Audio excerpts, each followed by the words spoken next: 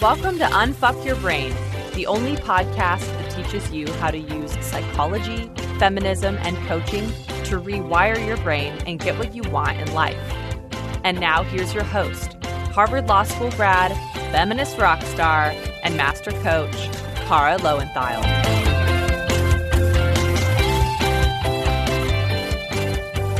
Hello, my chickens. It is time for another listener Q&A podcast. So got a couple more of these lined up for the year, and then that's going to be it for a little while. So if you have questions you've been waiting to ask me, now's the time. Send them in. You can send them to info, I-N-F-O, at redesignyourmind.com. And of course, I try to get to the ones that I can, but I can't answer every question I get. I get a lot of questions, and I try to pick the ones that I think are going to have the most learning value for everyone, right? Because this is a podcast, not an individual coaching session. Okay. So let's just get started. What's in the reader mailbag? Okay, so I had a question. Hi, Kara. How do you take criticism graciously? Like whenever I make a mistake or get criticized, I either clam up or act defensively. When I try to make it lighthearted, I'm trying too hard. Okay, it's a great question.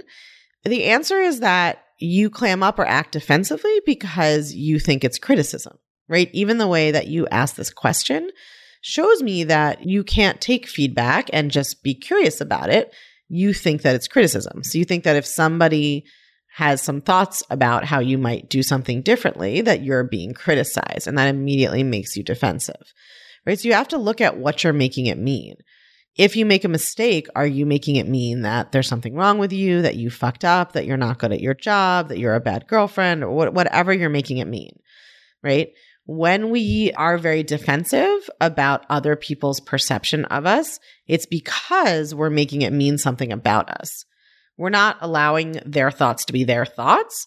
We're thinking that their thoughts mean something about us or about them, right? And that something's gone wrong and something is bad, right? Like we've done something bad. So you're clamming up or acting defensively because of whatever you're making the quote unquote criticism mean. Right. And then, of course, it doesn't work to try to make it lighthearted because you don't believe it is lighthearted. Right. So, of course, that doesn't work. And that just comes across really weirdly. So the solution isn't to try to act a certain way. Right. You want to solve it by acting lighthearted, but that doesn't work when your thoughts aren't lighthearted. You have to work on what your thoughts are about it. What are you making it mean if somebody gives you feedback or tells you they think you made a mistake or you do quote unquote make a mistake? What are you making it mean about you? That's where the defensiveness and the clamming up is coming from. When we feel terrible about ourselves, we have to push back on anything we perceive that might kind of validate those thoughts and feelings because we're so scared of them. When we actually love ourselves, other people's thoughts are their thoughts and it's fine. Lots of you have lots of thoughts about what I do on the podcast, and you share them with me. And some of them are positive and some of them are negative, and they're all fine and wonderful. I don't take it personally or feel defensive because I'm so rooted in what I think about what I'm doing, right? And so if somebody has complaints or quote unquote critiques, I read them. If there's something I think might be valuable or true, I think about how I want to implement it. And otherwise, it's just not a problem. It's just their thoughts and they can have them, right? But if I secretly believed that maybe I was doing the podcast wrong and I was fucking up and it's my job to make everyone love me, then it would be really stressful to hear negative, quote unquote, negative feedback or criticism because I would have all these thoughts creating negative feelings about it. So you got to look at what your thoughts are about the criticism, quote unquote, and decide how you want to think about it. Got another question. I got a couple kind of one-liners I'm doing today. Intuition versus bad thoughts. How do we know when to listen to ourselves? That's all for now, says this question writer. All right. It's another great question. Some of these short questions are better than these very long ones. Okay. So here's how I like to think about it, right? You can take it or leave it for what it's worth for you guys. I think that intuition is still a thought. I don't think that I believe that intuition is something that's not thought, but I think that intuition is a very quiet, calm knowing. So when I've had intuitions about things in the past, or when I do now, I guess, it's never agitating. It's not anxiety producing. I don't have to act quickly to get out of it. It's just a calm knowing. I almost think intuition is our perceptions and thoughts, some of which may be true, stripped of all the drama. So one place I hear this a lot is like in my women clients who are dating, if like something seems to be quote unquote going wrong, like the person's not texting back as quickly or they think things have changed, they say, it's just my intuition. I have a gut feeling that something's wrong. It's off. It's not working. He's not interested. She's not interested, whatever. What's complicated about it is sometimes they are right about that. Like sometimes you are noticing accurately a difference in like how often someone, calls you or whatever. But the thing that makes it not just intuition is all of the anxiety about it, the agitation, the desire to act, to get away from the feeling. All of that is not your gut. That's your brain, right? That is all of your negative thoughts, because why is it a problem if someone's feelings about you have changed? It's actually not. It's only a problem because of your thoughts about what it means. So the intuition might be like this quiet knowing of like, oh, I noticed this. And intuition also doesn't tell you what the like reason is, or isn't so sure that it knows the reason and that it's a problem. So that's how I really distinguish between them. The easy way to, it's like a deep question, but the easy way to think about it is that intuition is like just calmly letting you know something quietly. Anytime that there's like agitation, anxiety, like your brain is screaming, you want to act your way out of it. Like you want to like text the person or change something or take some action to get away from the feeling. All of that is just lizard brain, right? And it's not actually serving you. So you say, how do we know when to listen to ourselves? I don't think that that's a useful question. Okay? That's not the question that I would ask. Always the answer to that is your thought helpful or not? So I think that embedded in the premise of this question, and one of the reasons I don't usually like talking about intuition necessarily, is that embedded in the premise is that if it is intuition, then we should like listen to it and act one way. And if it's not intuition, we should not listen to it and act a different way. I don't think that's a helpful framework, because I don't think the question is ever, is this true? And that's how I decide what to do. I think the question should always be, is this thought helpful? Whether it comes from quote unquote intuition or my lizard brain or anything else.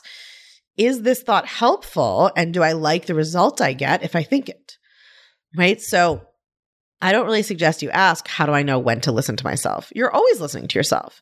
The question is, do you want to think on purpose about what to do or not? I don't think that the question should ever be, when should I just believe and act on my unconscious thoughts without like evaluating them?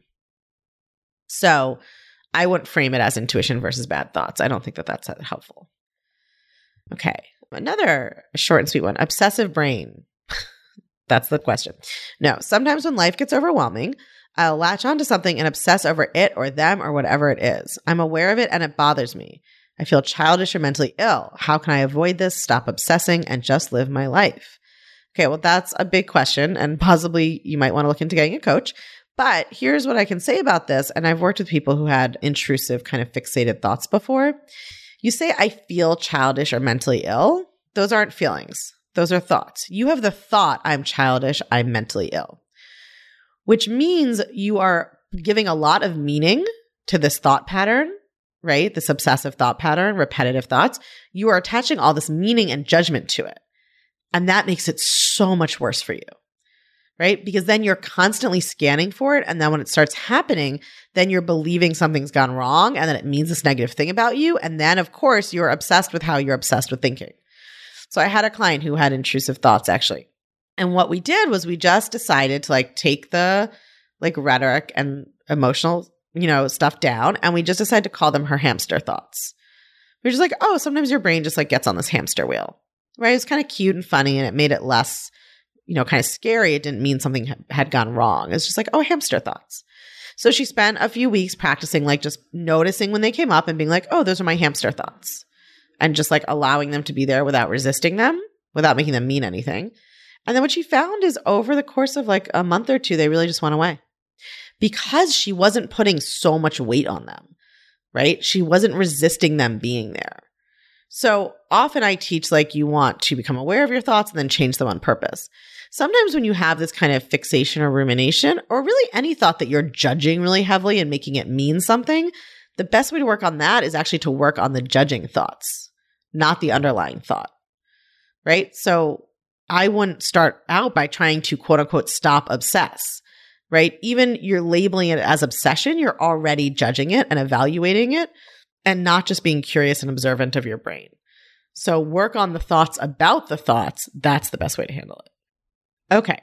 Somebody says, hi, Cara. Something I've always struggled with has been the balance between push yourself out of your comfort zone and don't do anything that you're not comfortable with.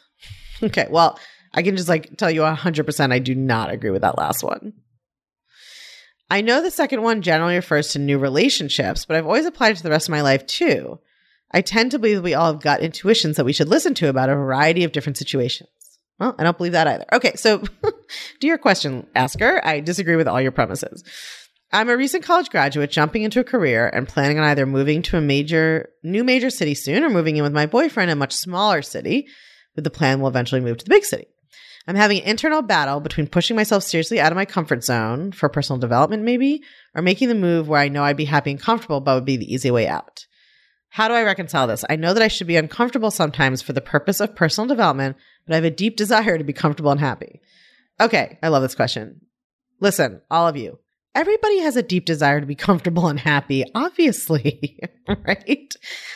Human brains evolved to want to be comfortable and happy and safe. So I 100% disagree with the idea that you shouldn't do anything you're not comfortable with. And I don't believe that those are gut intuitions, right? So I don't agree with any of these premises because this is just like the previous question. I don't think they serve you, right? This is like when people are like, don't do anything unless it feels aligned. Do you have a human brain? Shit is not going to feel aligned. Yes, there might be some deep kind of, okay, I think I want this, I'm going to go for it, but it doesn't feel like easy and flow all the time. Maybe for some people it does. I did not feel like easy flow, no stress to quit my stable and prestigious career and become a life coach. That is craziness. That did not feel just really aligned and safe and comfortable. No, I felt like I was going to die for at least a year. And thank God I did that, right? I'm so glad that I did. So I just think don't do anything you're not comfortable with is the worst life philosophy, I think, in the whole world. And I know we hear that and we're taught that it means like you say, oh, it's our gut intuitions and we should feel aligned. And if something's uncomfortable, that means it's not at your vibration or I don't know, whatever self-help nonsense is out there. But I just think that's a way to live a life where you don't grow or evolve at all. And the truth is you won't be that comfortable because you'll stagnate. And the same about we have gut intuitions that we should listen to about a variety of different situations. So you can totally keep that belief. Of course, we all get to decide what to think. But you asked for my opinion, and I don't think that that belief is helpful at all. Because I think our gut intuition is often just our anxiety, right? Or our knee-jerk assumptions about things, or our desire to just be comfortable. Now, listen, you can decide that your goal in life is just to be comfortable. And that's totally fine. There's no rewards at the gates to heaven. I don't really believe in heaven, but you don't get anything. You don't get a medal when you die for having made yourself uncomfortable. There's no moral value to it. It doesn't make you a better person. You get to decide. So if you want your life to be about comfortable and happy, then go for it. Now, I want to warn you that your circumstances don't create your feelings. Okay. So being happy is going to be caused by your thoughts either way. And what I tend to see is that people who prioritize comfort and safety and lack of risk and lack of discomfort really don't end up that happy, right? Because your thoughts are what create your feelings. And I do think that most humans want to grow and evolve at the same time as we want to be safe, right? That's the whole human paradigm condition is our primitive part of our brain just wants to be safe. But then we develop this prefrontal cortex, this huge thinking, imagining, dreaming machine that has propelled human evolution forward and the development of civilization. And that part of our brain wants to do some shit. And so we have to decide which part of our brain are we going to prioritize. And for me, I want to grow and evolve. I want to really live life fully. And that means definitely not being comfortable a lot of the time. And not listening to my quote unquote gut intuition a lot of the time, because my gut feeling is often just my unconscious thoughts that I haven't evaluated or chosen on purpose. So I think that part of what's going on with this question is that when you say, I know I should be uncomfortable sometimes, there's no should. You don't have to be. You get to decide. right? But I want to make sure you don't think that like having a deep desire to be comfortable and happy is like a special thing about you, right? That you should make your life decisions based on because like that's different from how other people feel or something. Like everybody feels that way. That's the lizard brain wants to be safe and comfortable, right? But happiness is caused by your thoughts. So it doesn't matter what city you move in or what job you have or even really who you're married to. Like those decisions aren't what's going to create whether or not you're comfortable and happy. It's your thoughts. And you can decide to prioritize comfort and happiness, or you can decide to be willing to be uncomfortable. But I just want you to choose those on purpose rather than should, right? Or just what you already happen to believe or what you think other people think. Like that's the work. All right, my chickens, that is it for today's listener Q&A. We'll be back next week. Talk to you guys then. If you're loving what you're learning in the podcast, you have got to come check out The Clutch. The Clutch is my feminist coaching community for all things Unfuck Your Brain. It's where you can get individual help applying all these concepts I teach to your own life and learning how to do thought work to blow your own mind. It's where you can learn new coaching tools not shared on the podcast that will change your life even more. It's where you can hang out and connect over all things thought work with other podcast chickens just like you and me. It's my favorite place on earth and it will change everything. I guarantee it. Come join us at www.unfuckyourbrain.com/The Clutch. Or you can just text your email address to 347-934-8861. If you text your email address to that number, we'll text you right back with a link to check out everything you need to know about The Clutch. 347-934-8861. Or again, just go online to www.unfuckyourbrain.com/The Clutch. I cannot wait to see you there.